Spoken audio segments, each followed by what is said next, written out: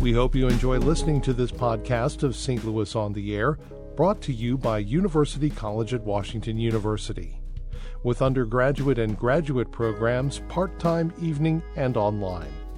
University College at Washington University, offering world-class education within reach.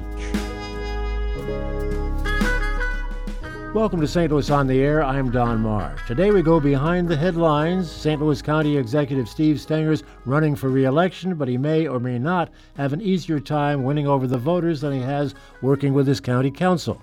St. Louis Public Radio political reporter Jo Mannies will take us behind the headlines on that. She's with me in studio. Thank you, Jo, for being with us. Thanks for asking me. Why all the friction in St. Louis County government?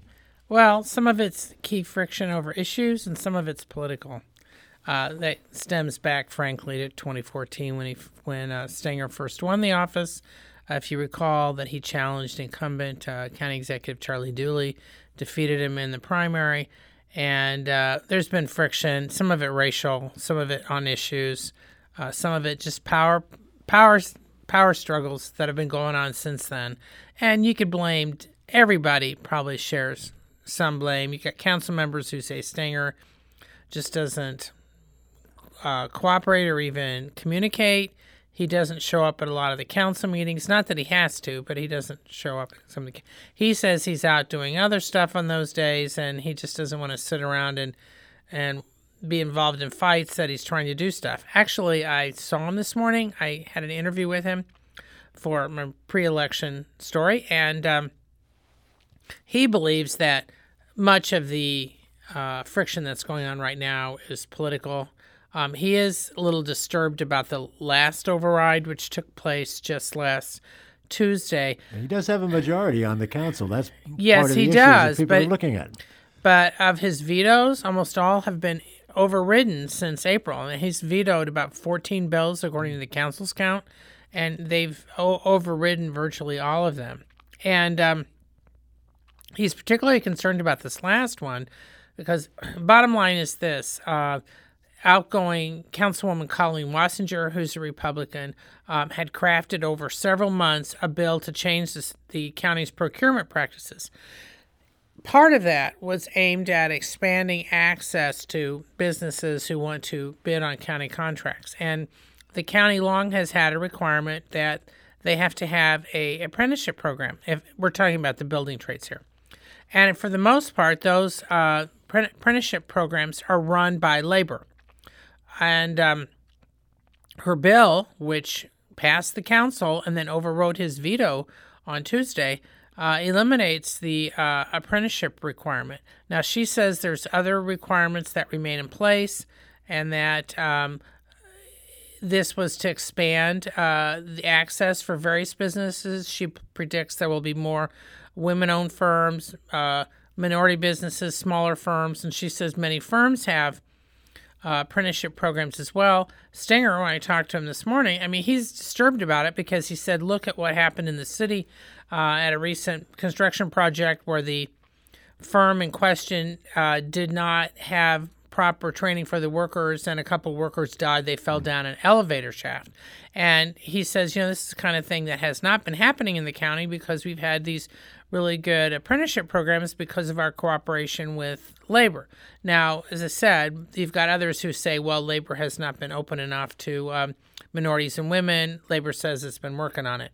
But since he has a slight majority party-wise, it's 4-3 on the council Democratic, he was surprised. He told me today he was surprised by the fact that two Democrats, you needed 5 votes to override, did cross and vote with the 3 Republicans. One of them was Council Chairman Sam Page, and I don't know what Page's plans are as far as 2020, but some labor leaders are already furious with him, and he may face some sort of challenge on that. When you say the problems are political, what specifically do you mean by that?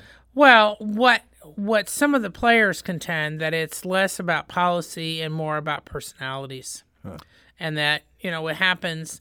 And some of it says, well, because Stenger can be combative, Stenger doesn't work with us. He's like, well, I've tried to work with you.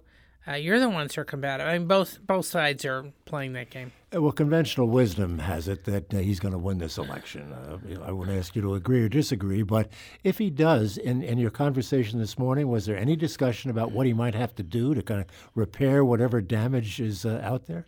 Well, he contends, and actually he had a little sheet for me.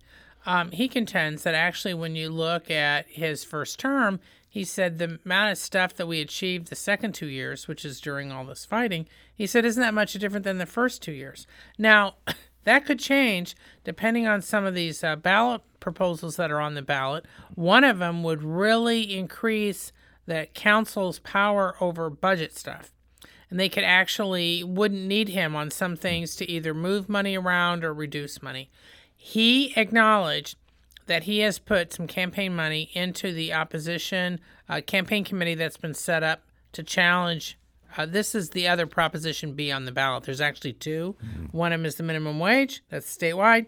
The other one is this one that's in St. Louis County. And he acknowledges that he's helping to fund the opposition to try to defeat it because he believes that it